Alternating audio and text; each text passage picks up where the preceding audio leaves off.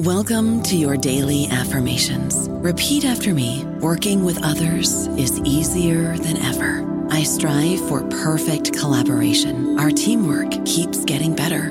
Yeah, affirmations are great, but Monday.com can really get you the teamwork you desire. Work together easily and share files, updates, data, and just about anything you want all in one platform. Affirm yes to start, or tap the banner to go to Monday.com.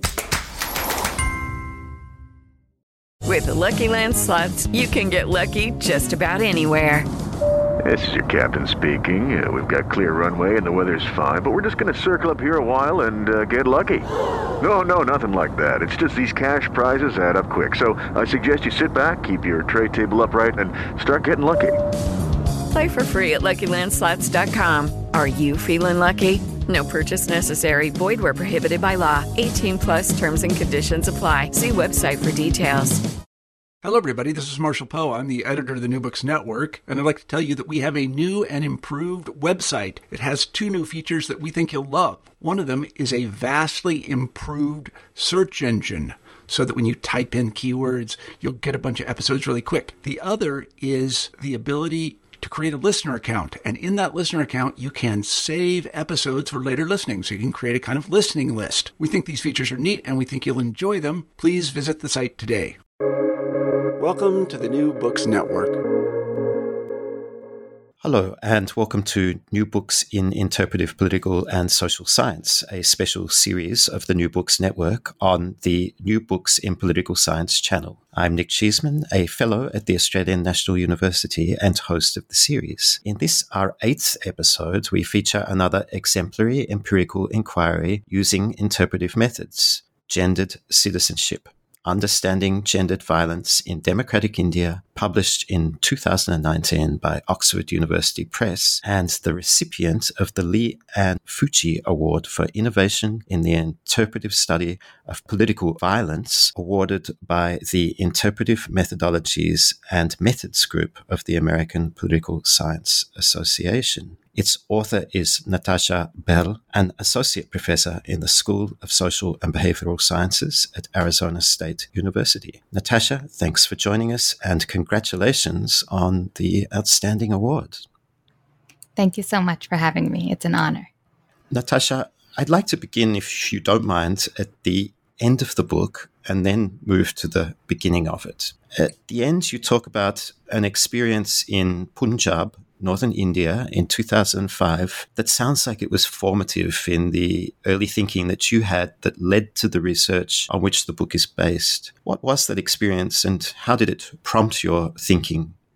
The ethnographic research and the interviews that inform this book were carried out over multiple trips to Punjab. In 2005, during one of these trips, what began as an intellectual exercise transformed into a deeply personal experience. When Biji, my paternal grandmother, who was in Punjab at the time, passed away. In the concluding chapter of the book, I share how in this moment, the very gendered norms that I was studying were operating on my very body during this moment of grief and pain.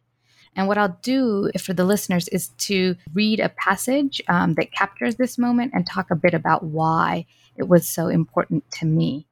When Biji was alive, she referred to me as her beloved child. But after she passed at the public cremation ground, I was perceived as her granddaughter, a gendered identity. At the cremation ground, we said our final goodbyes to Biji while listening to Sikh scripture, and then Biji was moved to the funeral pyre. Without much thought, I followed Biji.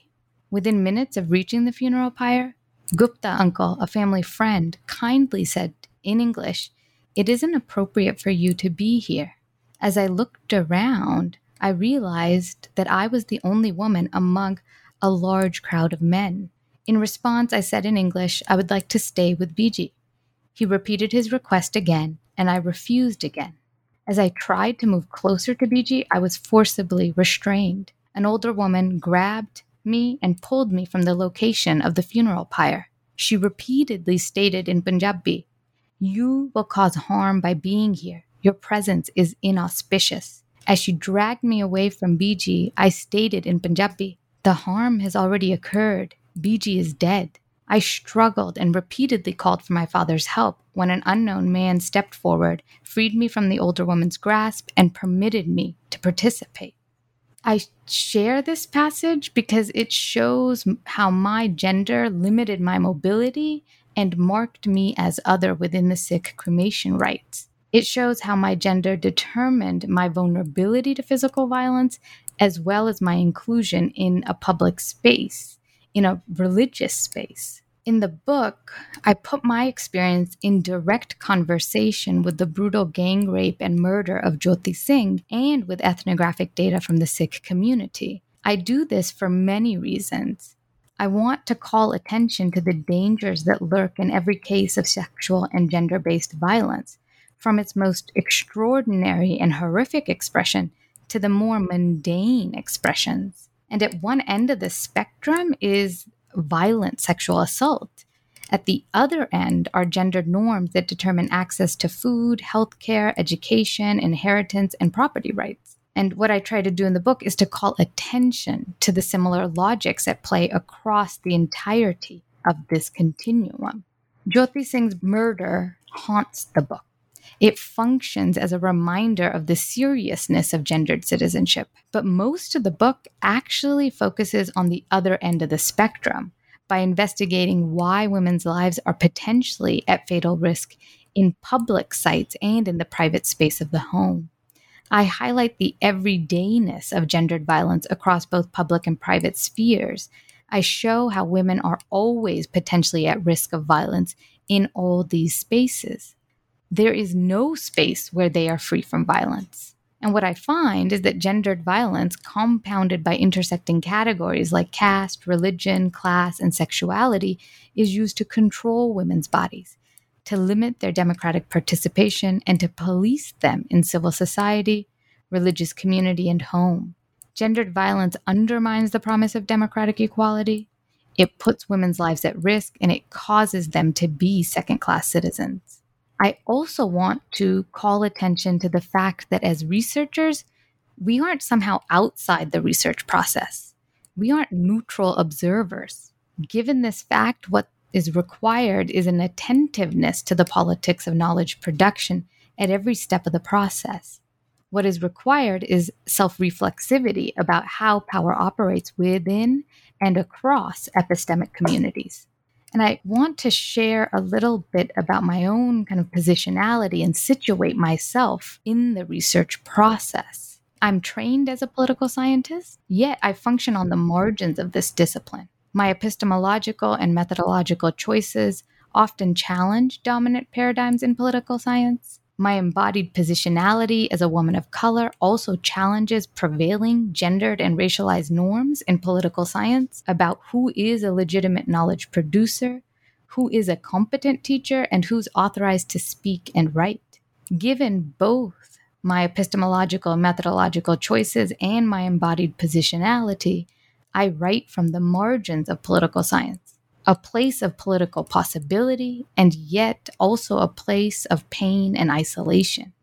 In the concluding chapter, where you began the questions, I try to give voice to some of this pain and isolation. I reflect on my power and privilege in the research process, while also revealing how others enjoyed and continue to enjoy power over me, both in the field in Punjab and in the discipline of political science. Well, there's so much there to work with. Let me start then with the questions of method, because you say from the outset that you're interested to do work in an interpretivist tradition, and you alluded there to your own positionality, to the self-reflexivity that you bring to your research project, to the embodied quality of the work that you're doing. How then did that inform the way that you went about approaching, conceptualizing, and articulating gendered citizenship, and relatedly the central concept that you work with throughout the text, which is situated citizenship? Often we assume that citizenship is a neutral and universal concept determined by constitutions and laws. We assume that citizenship is a legal status, and once this legal status is achieved, then all citizens enjoy equality. My book challenges this kind of thinking. I argue that legal approaches to citizenship are insufficient. Such approaches overlook the complex daily lived experience of citizenship. These approaches ignore the fact that citizenship is experienced unequally depending on intersecting forms of difference, such as caste, class, race, religion, gender, and sexuality. In response, I advance what I call situated citizenship, which is both a theory and methodology to understand the contradictory nature of democracy and the unequal experience of citizenship. I call for an understanding of citizenship as both legal status and embodied social relation. As legal status, situated citizenship requires an analysis of citizens' access to civil, political, and social rights. As an embodied social relation, situated citizenship asks how power relations affect citizens' standing in all domains, from the privacy of the home to the institutions of government. As a methodological approach, situated citizenship requires sensitivity to embodied lived experience, meaning-making processes, and self-reflexivity. It expands the existing methods of studying citizenship to include interpretive approaches. And lastly, it requires that as researchers, we be situated within local context to understand citizenship.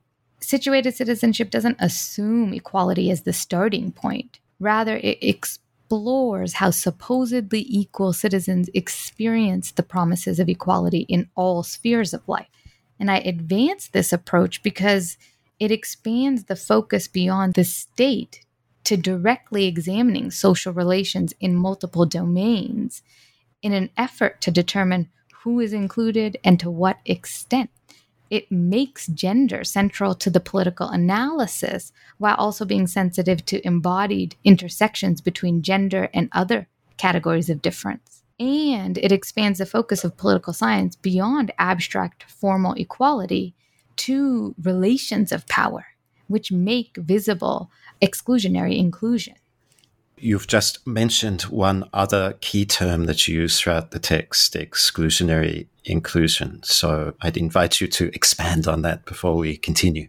So I developed the concept of exclusionary inclusion to capture the contradictory experience of democracy in all spheres of life. These contradictions reinforce an unequal democratic experience, but they can also renegotiate that unevenness and even challenge it. Exclusionary inclusion refers to a range of practices, legal, institutional, ideological, material, and embodied practices that cause limited membership in different domains. Exclusionary inclusion allows different entities to minimize their own participation in discrimination while advancing other interests over equality. Here I have in mind other interests such as majority group domination, religious autonomy, minority rights, family values, national security, national unity, and so on. Exclusionary inclusion often operates in a reinforcing fashion across different sites, and yet these sites are independent of one another. As a result, we can't assume that social relations are experienced uniformly across these different domains. In fact, this is an open empirical question, one I set out to explore in the book. The book offers an examination of Indian citizenship that weaves together an analysis of sexual violence law with an in-depth ethnography of the Sikh community in Punjab. Through a situated analysis of citizenship, I upend long-standing academic assumptions about democracy, citizenship, religion, and gender. I reveal that religious spaces can be sites for renegotiating democratic participation. I show how some women engage in religious community in unexpected ways to link gender equality and religious freedom as shared goals.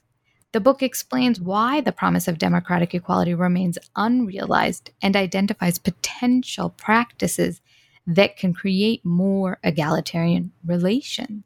And what I do in each chapter of the book is to explore the potential for liberatory politics across different sites, including the state and law, civil society, religious community, and home.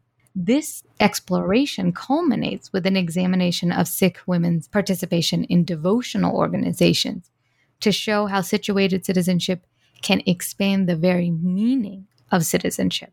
I demonstrate how situated citizenship moves us beyond narrow definitions of the political, focused on state and government, and how it moves us beyond Western notions of citizenship, which assume that strong religious ties are antithetical to modern citizenship.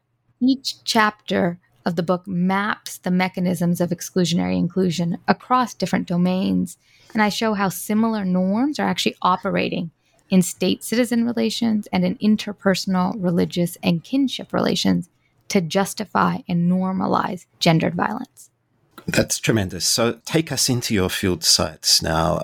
Please introduce us to the location, the period in which you did the research, and then what are some of the features of the site that informed the work that you did as an interpretivist scholar that you want to draw our listeners' attention to?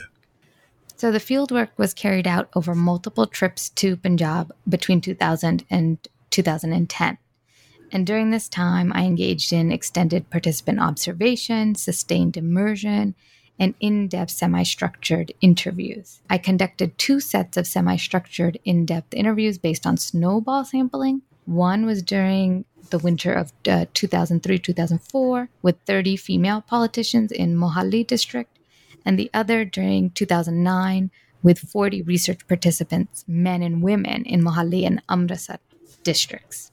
So that gives us the sense of the period and the location in which you did the work. Now, you yourself have family ties and connections in those areas that precede the work that you conducted as a researcher. So how did those prior connections inform how you went about designing and conducting the research? And perhaps we can go into the home, first of all, with the 4th chapter, and then wind our way back from there to some of the theoretical and methodological considerations that you touched on at the outset, because I'd like to come back to them, but it'd be lovely, I think, to get a sense of the kinds of interactions that you had. Who were your interlocutors? How did you go about reaching out to them, and something of the quality of the conversations that you had that comes out so evocatively in those chapters of the book? I'm happy that you raise my family and the connections that I have to the community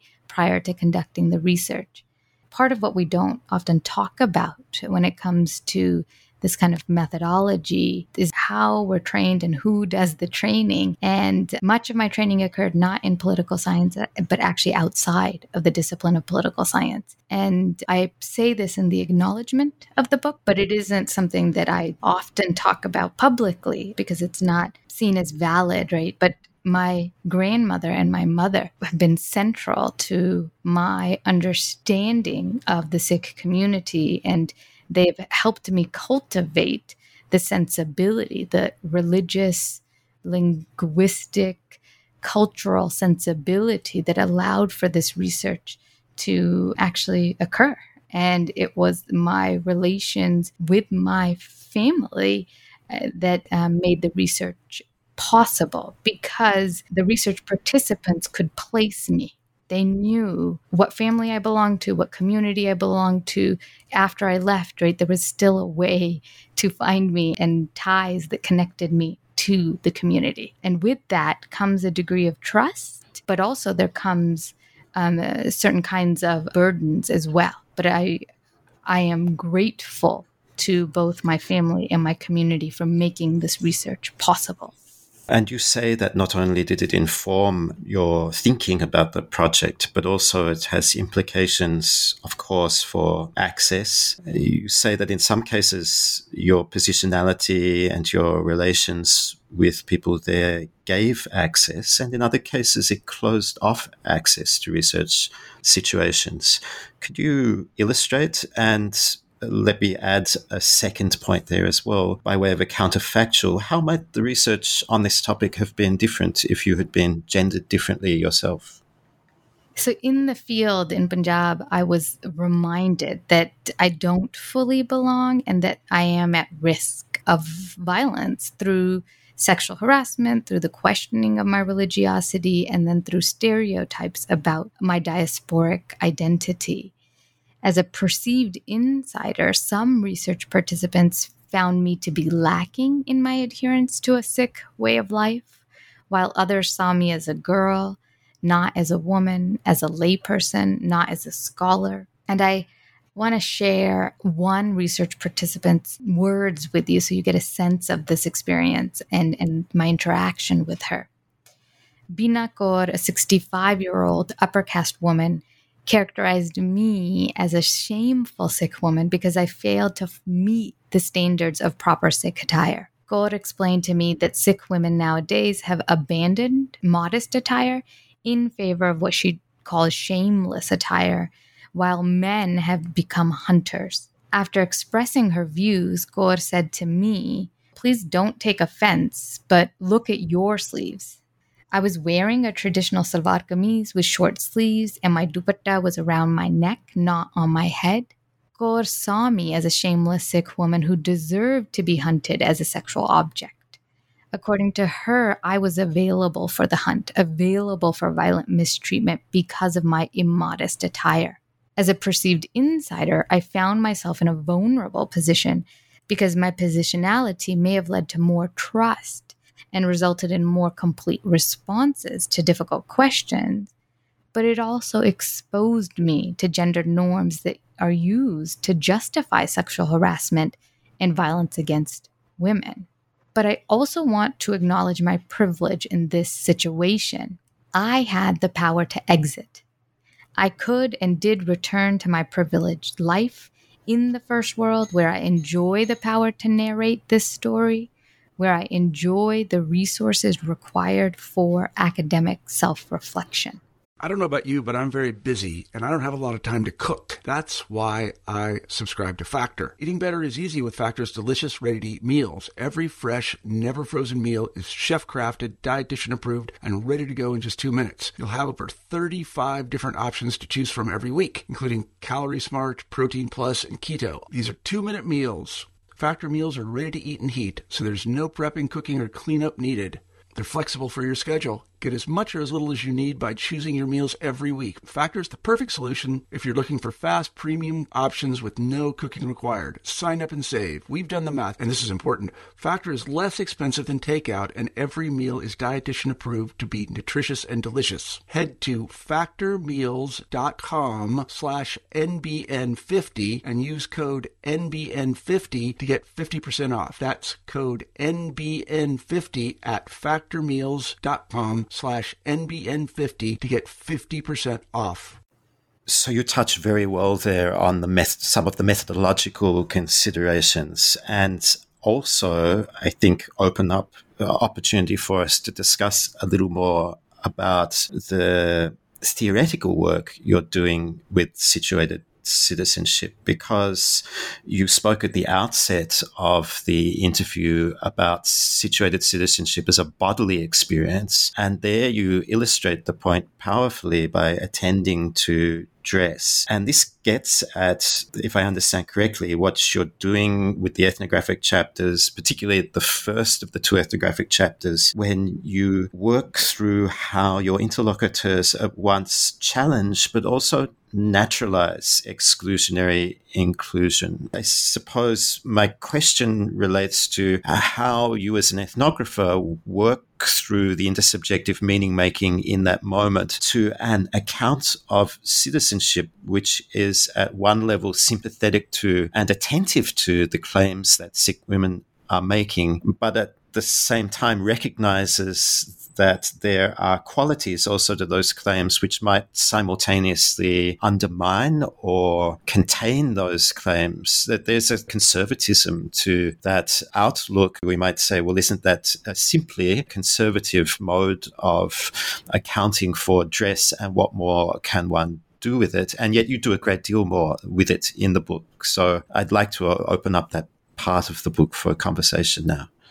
This is something that I often struggled with, and tried to be very attentive to. But often devout women, it's assumed that they don't have political agency, or that what they're doing is anti-feminist, or it's apolitical at best, and that they're willing participants in their own subordination.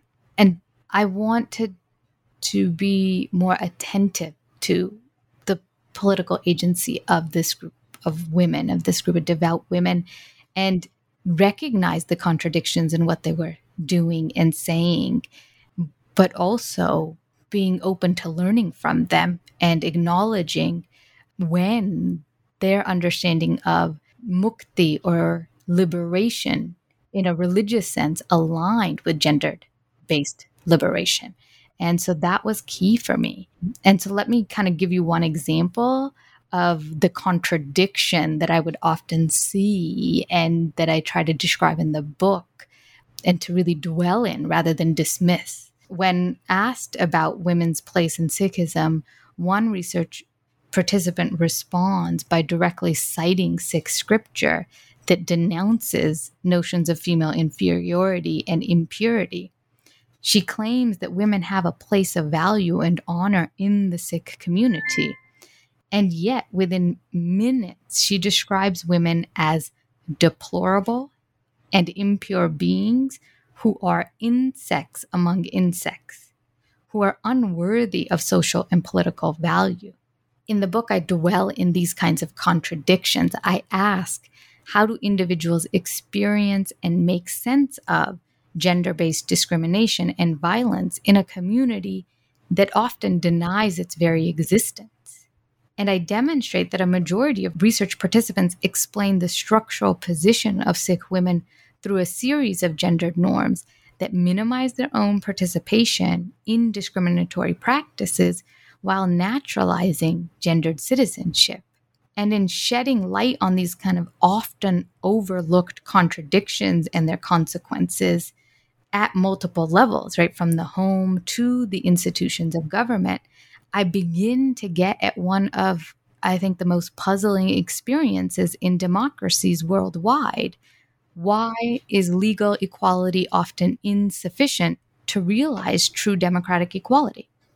The rejoinder to that may be, for an uncharitable reader or listener, may be that, well, no formal constitutional order does the work that it claims to do. There is, of course, as you point out very well, a tendency, although this isn't your terminology, but let me use it, to fetishize constitutions in some countries. The United States is a special case in point, and some disciplines as well that you point to. And even the author of the Indian Constitution himself, B.R. Ambedkar, as you know, you're far from uncritically celebrating his creation on the very occasion of national independence, said that India was entering into a life of contradictions. How would you respond to the critic who would just say, well, aren't you just pointing to the obvious?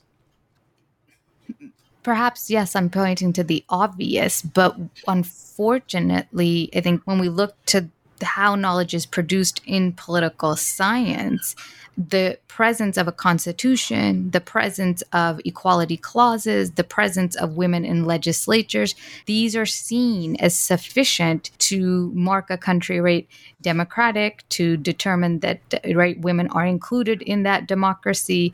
And what that means is that we, as a discipline, overlook how exclusion operates, right, how gendered violence operates in democratic societies. It's not an aberration. It's only an aberration if we assume, right, that somehow the clause alone in the Constitution is sufficient to solving the problem. And India seems to be particularly a fecund case in point because, as you note in the book, India does particularly well on one-dimensional indicators on gender equality that are used to measure citizenship outcomes. And yet, of course, your observations from your fieldwork tell an altogether different story. There's also the issue of gender blindness that you point to in the extant literature. I'm not sure if you'd like to add anything on that aspect of the topic before we go to the break. I can add to that, especially around the question of kind of the democratization literature, because initially I turned to mainstream democratization literature to make sense of women's lived experience of Indian democracy. But in reviewing this literature, I found it to be part of the problem, as it reproduces and legitimizes gender blindness by failing to incorporate decades of feminist and critical scholarship. Democratization scholars continue to omit gender in their definitions, measurements, and operationalization of democracy. This continued omission of women biases our understanding of the origins, causes, and history of democracy, and it ignores gendered violence in democratic societies. In the book, I ask, how can researchers rely on such measures to make sense of women's democratic inclusion if these very measures conclude that countries are democratic when women are not permitted to vote? So just stop and think about that. The measure determines that the country is democratic when women are not permitted to vote. They don't even enjoy formal equality. And so what I argue is that institutional indicators and formal rights fail to tell the full story. And I develop a theory and methodology of situated citizenship to explain how uneven and unequal experiences of citizenship are created, maintained, and challenged in the private and public spheres through concrete face-to-face social practices that are often compounded by intersecting categories like gender, caste, class, religion, and nation. Natasha, let's pause for a moment and pick up there when we come back with more discussion on the critique that you offer of the extant literature, the methods that you adopted, and perhaps some advice that you may have, if I can ask you for it, for graduate students and emerging scholars who might be interested to do similar kinds of research as you have done. Welcome back to New Books in Interpretive Political and Social Science with me, Nick Cheeseman, in conversation with Natasha Bell on her gendered citizenship. Natasha, returning to the argument of the book, you say that your fieldwork upends assumptions about the relation between citizenship and secular versus religious spaces in India. How so? So I do this work in chapter 5 of the book, which examines Sikh women's participation in all-female Sukhmani Seva societies or devotional organizations. And I think this is the most kind of creative and innovative chapter in the book. So let me share with you a little bit about that chapter. Some scholars assume that strong religious ties are antithetical to modern citizenship. Others assume that state-citizen relations are democratic and religious relations are non-democratic. Still, others assume that the liberal state protects women through law, while religious communities subordinate women through traditional practice. In Chapter 5, I upend these assumptions. The chapter asks, can Sikh women move beyond prescribed gender roles through their participation in Sukhmani Seva societies? Do Sikh women experience devotional organizations as sites of liberatory politics? In the chapter, I put intersectionality studies in conversation with scholarship on women's religious agency to open up more diverse understandings of agency and liberation. I find that some Sikh women create more egalitarian relations by contingently aligning two distinct definitions of liberation: spiritual and gender-based liberation. Sukhmani Seva societies rarely engage in formal politics. As a result, it would be easy to understand these women's actions as apolitical. This would be a mistake. Sukhmani Seva societies also rarely engage in feminist struggles. As a result, it would be easy to understand these women's actions as anti-feminist. Again, this would be a mistake. What's required is a more expansive definition of the political to understand that religious affiliations can be a means for enacting citizenship in a liberal democracy. What is also required is a rethinking of the feminist subject to understand that religiosity can be a means for attaining gender-based liberation. Can you illustrate then how citizenship is through devotional acts of the sort that you're describing in that chapter enacted? Through a close reading of interview responses and ethnographic data, I uncover forms of democratic action that are often overlooked. I find that women whose political action is deeply constrained by gendered norms and gendered violence are in fact producing and co-creating public and associational life with other women across lines of difference. These women gain access to public spaces, build solidarities across differences, and create more egalitarian relations. The Sukhmani Seva societies, founded and run by women, provide civic and public services, medical services, infrastructure improvements, and social assistance. And I read these devotional acts as citizenship acts because these women are entering civic and associational life. They are exercising their freedom of association and travel. They are placing women in a position of honor at the center of devotional life. And they are opening up the possibility of significant transformation of gender norms and gender roles. And these citizenship acts are not only significant in their enactment, but in the fact that they contain the potential for wider kinds of political action and change. I want to return with those observations to some of the remarks that you made in the first half of the interview about the existing literature, and you pointed out some of the limitations in American political scientific literature, particularly in democratization studies. I'm wondering about the affinity of your work with some scholarship in political theory, like that of Sheila Ben-Habib on cosmopolitanism or Etienne Balibar's conception of citizenship. Do you see that you're working towards an articulation of situated citizenship that might be sympathetic to the kinds of work that they and others do in a political theoretic mode? Yes, I do. So I want to talk a little bit about political theory, if that's okay. Often, right, we think of theory as this kind of abstract intellectual pursuit, right? Something done in isolation without data, and something done with thinkers, often white male thinkers. And I'm not immune to that kind of thinking, right? And I've often described my research as theoretically informed empirical research. However, I've struggled to call my research empirically grounded theory. Right? It's taken me a long time to even say those words out loud.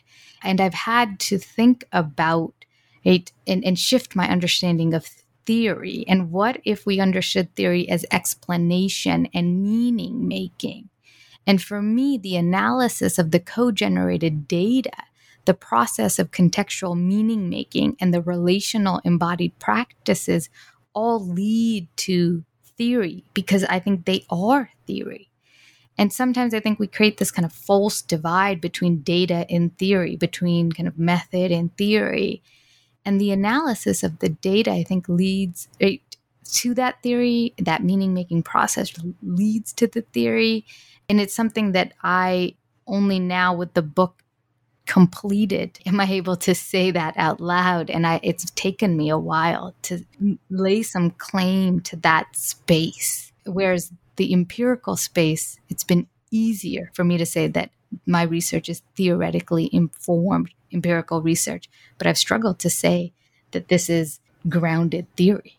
Well, I want to applaud you for saying that out loud and for thinking through perhaps into the next stages of your research along those lines. For many years, of course, Kristen Munro has written on the category of empirical political theory, and I think perhaps it's a category that we need to revisit more deliberately in conversation among interpretivist political scientists, and your book really presents a wonderful opportunity to do so. So thank you for writing it and attending to situated citizenship, both in its theoretical and methodological significance. One reviewer of the book did remark that while your critique was persuasive from their point of view insofar as the literature of the North American Academy is concerned, that it seemed to neglect emerging research on politics and political science in India itself, and some of the literature and post-colonial studies, like that of Partha Chatterjee, the work on structural violence in India of Akhil Gupta, among others with whom you might have engaged. How do you respond to that observation? The critique is spot on. I did not adequately engage these texts and many others from the global South. And there is a tension in what I aspired to do in the book and what I was able to do, especially when it comes to the engagement with Indian scholars. But there's a reason for this. It isn't something we often talk about, but I think it's important to say it out loud. I've had to be really careful about how I conduct my research and what scholars I engage with in my research, given both my epistemological and methodological choices and in my embodied positionality. I've had certain fears about the project and about securing a place in the field of political science. I'm studying minority Sikh women who don't count as legitimate subjects of study in many fields of study, including South Asian studies, Indian studies, post-colonial studies, right, where their experience is largely overlooked. The Sikh community is seen by many scholars of India as a peasant community that isn't worthy of study. It's a community that's often characterized as lacking a history, politics, language, or culture worthy of study. Then, on top of that, I'm doing this work in political science using methods that are understood as unscientific and invalid. And we often think of the writing of these books as an abstract intellectual exercise that we do solely in the pursuit of knowledge. But this isn't the full story. The rest of the story is that I was trying to get tenure at an American university in a hostile discipline as a woman of color, as a child of authorized immigrants from Punjab, India, as a member of a minority religious community. In the writing of the book, I had to make strategic decisions about what scholars to engage with. With every citation, I was building my argument and providing evidence, while also thinking about how do I prove that I am a political scientist who deserves tenure at an American university. With every citation, I was also trying to recognize and give back to feminist, anti-racist, decolonial, and interpretivist communities in the U.S., the very communities that created a space for a scholar like me, the very communities that see value in my research. The book is not simply an intellectual exercise. It also secured my material safety and well-being, my family's well-being. It secured my lifetime appointment. I was fearful that I was already on the margins of this discipline, given the topic of the book, given the methodology, given the critiques of mainstream political science. And this is what we don't often talk about, right? When we talk about the politics of knowledge production, there are constraints on us that we don't often discuss or say out loud. You're right. And thank you for being so frank, for such an honest answer. And indeed, in the conclusion of the book, you have very honest, refreshingly honest and frank words along these lines as well, where you remark that you were met with hostility at various times in the American Academy. If I understand correctly, you were referring specifically to your campus and other parts of the American Academy. You were told as a graduate student that, quote, what you are doing isn't political science, that you won't finish the PhD, you won't get an academic job. What words of advice would you have to graduate students who are in that situation right now that you were just a few years ago? As a graduate student conducting ethnographic research on citizenship in India, I was often asked about the relationship between my independent and dependent variables, about the measurement and operationalization of my variables, to identify my testable hypotheses, and so on. I struggled to provide coherent answers because I did not understand then what I understand now. I was being judged by an evaluative criterion that did not match my epistemological methodological approaches, an evaluative criterion that was seemingly being imposed on the entire field of political science. I was being forced to pick generalizability over contextuality, predictive explanation over contextual understanding, reliability and replicability over transparency and reflexivity. Now I can see and understand how power operates within epistemic communities. I am now in a position to see and understand racial, gendered, and epistemic violence and how it operates in the field and in the discipline of political science. In published essays, I use an autoethnographic voice to show how epistemic silencing works, how self-censorship operates, and I try to engage in a kind of epistemic resistance from within political science. I try to situate myself in the research process and allow readers to determine the trustworthiness of my claims to knowledge. The advice I have for graduate students is to learn about the experience of those who have come before, of women of color, and of other marginalized people in academia. Part of what I do in my teaching and mentorship is to reveal to students, right, and to kind of confirm for them their own lived experience that the academy is raced and gendered. I also share the isolation and pain that comes from being on the margins. I urge graduate students to build community that's centered on mutual respect, trust, and solidarity as an alternative way of relating in hierarchical institutions. This work is difficult, but it has sustained me in this profession, and it might sustain others. And everything you just said resonates so powerfully with and reminds me so much of the work of our dear colleague Liane Fuji, who was such a strong advocate for a transformation of the discipline, a revolution in the discipline of the sort that I hear you calling for as well. A force of nature in our discipline. Yes, very well put. Can I bring us back to India before we close, because citizenship there has in recent times really been at the center of debates in a way that it wasn't when you were doing your field work, with the passing in 2019 of an amendment to the citizenship law, which is openly anti-Muslim, that arguably for the first time citizenship law has a deliberately religious component in it, an amendment which has real implications for how people understand the category of citizenship, and goes to the kinds of questions, the criticisms that you're raising around the relationship between law, citizenship, lived bodily experience and violence in India. What reflections would you have from your experience with regards to these recent developments? And do you think there are contents of your book that are helpful for people who are trying to think through recent changes in the conditions of citizenship in India?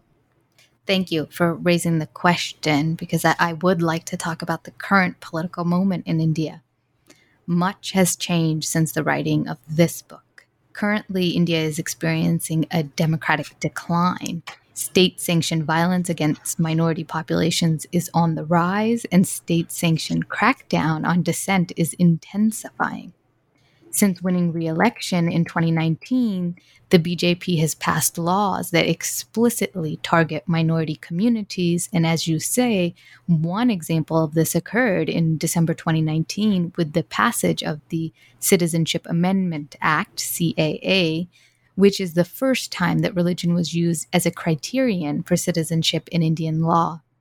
The CAA provides citizenship for persecuted Hindus, Sikhs, Buddhists, Jains, Parsis, and Christians from Pakistan, Bangladesh, and Afghanistan, but excludes Muslims. The CAA, combined with two other laws, creates the legal framework for the Indian state to deny minority Muslims their citizenship rights and to render them stateless. The outcome is an erosion of constitutional secularism and multicultural democracy in India. Modi and the BJP are driving India towards authoritarianism. Neither India's electoral and constitutional design nor its judicial and media independence have slowed India's march towards illiberalism. At the same time, right now, India's farmers are participating in the largest protest in world history. In my current writings, I'm exploring the promise of democratic equality within the Indian farmers' protest. I ask, can India's farmers protect Indian democracy from a further descent to authoritarianism? Can the farmers' protest slow down India's descent towards illiberalism? And I'm really just in awe of the farmers' protest because it has created a progressive political opening. peasant farmers and landless laborers are challenging the injustices of neoliberalism, authoritarianism, and illiberalism through the institutions of liberal democracy, while providing an alternative vision of Indian democracy rooted in the radical egalitarianism of Sikhi, or the Sikh faith. As the BJP takes an increasingly neoliberal turn, the protesting farmers are responding by providing access to essential public services within protest camps, from libraries, schools, and medical camps to arts and music. For 7 months, communal kitchens have fed hundreds of thousands of people within protest camps, helping to forge solidarities across caste, gender, religion, class, age, and language. These efforts have been sustained through seva, or service, in rural communities throughout Punjab and Haryana, where the movement began in the summer of 2020. Villages send villagers in rotating batch to the protest sites, while Sikh temples coordinate supplies for ongoing protest. Farmers are creating an alternative democracy, one that challenges the BJP's pro-corporate Hindu nationalism. And in doing so, they've transformed how we think about progressive movements in liberal democracies. They've shown us that progressive movements aren't always located in the West or amongst the urban. They've also shown us that progressive ideas are not necessarily secular. The farmers' protest makes visible the democratic potential of religious practice in liberal democracies. So is that going to be your next major project, or working on the farmers' protests, or do you have other things that you're interested in right now as well? With the farmers' protest, I kind of entered into a different kind of writing. I have now begun to engage in public scholarship in a way that I hadn't prior. And so I've published with the Washington Post and Economic and Political Weekly on the farmers' protest and its implications for Indian democracy. I'm also working on some kind of academic writing about the farmers' protest, and at some point would want to return to the Punjab and to India to conduct research on the farmers' protest. The other thing that I'm working on at the moment is a autoethnographic book on my experience of navigating academia as a race and gendered space. I think the book will bring together a series of essays I've written, unpublished essays, that look at my journey as an undergraduate student to my experience as a mother in academia. And I try to kind of name the harm I experienced and continue to experience, while hopefully giving others a way to name some of the harm that they experience as well.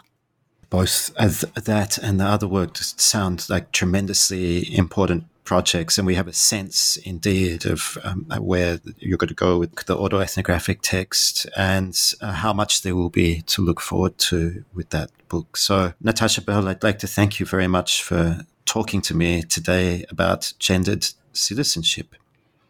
Thank you so much for having me. It has been my pleasure.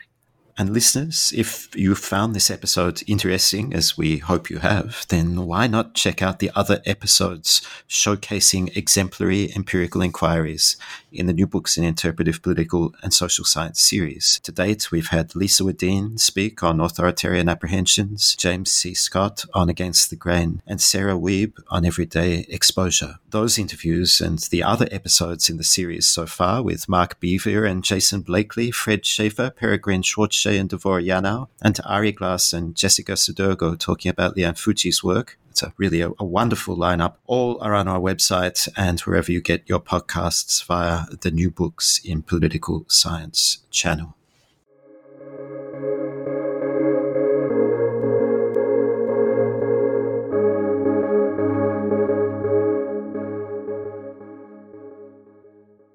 Lucky Land Casino, asking people, what's the weirdest place you've gotten lucky? Lucky? In line at the deli, I guess? Aha, in my dentist's office.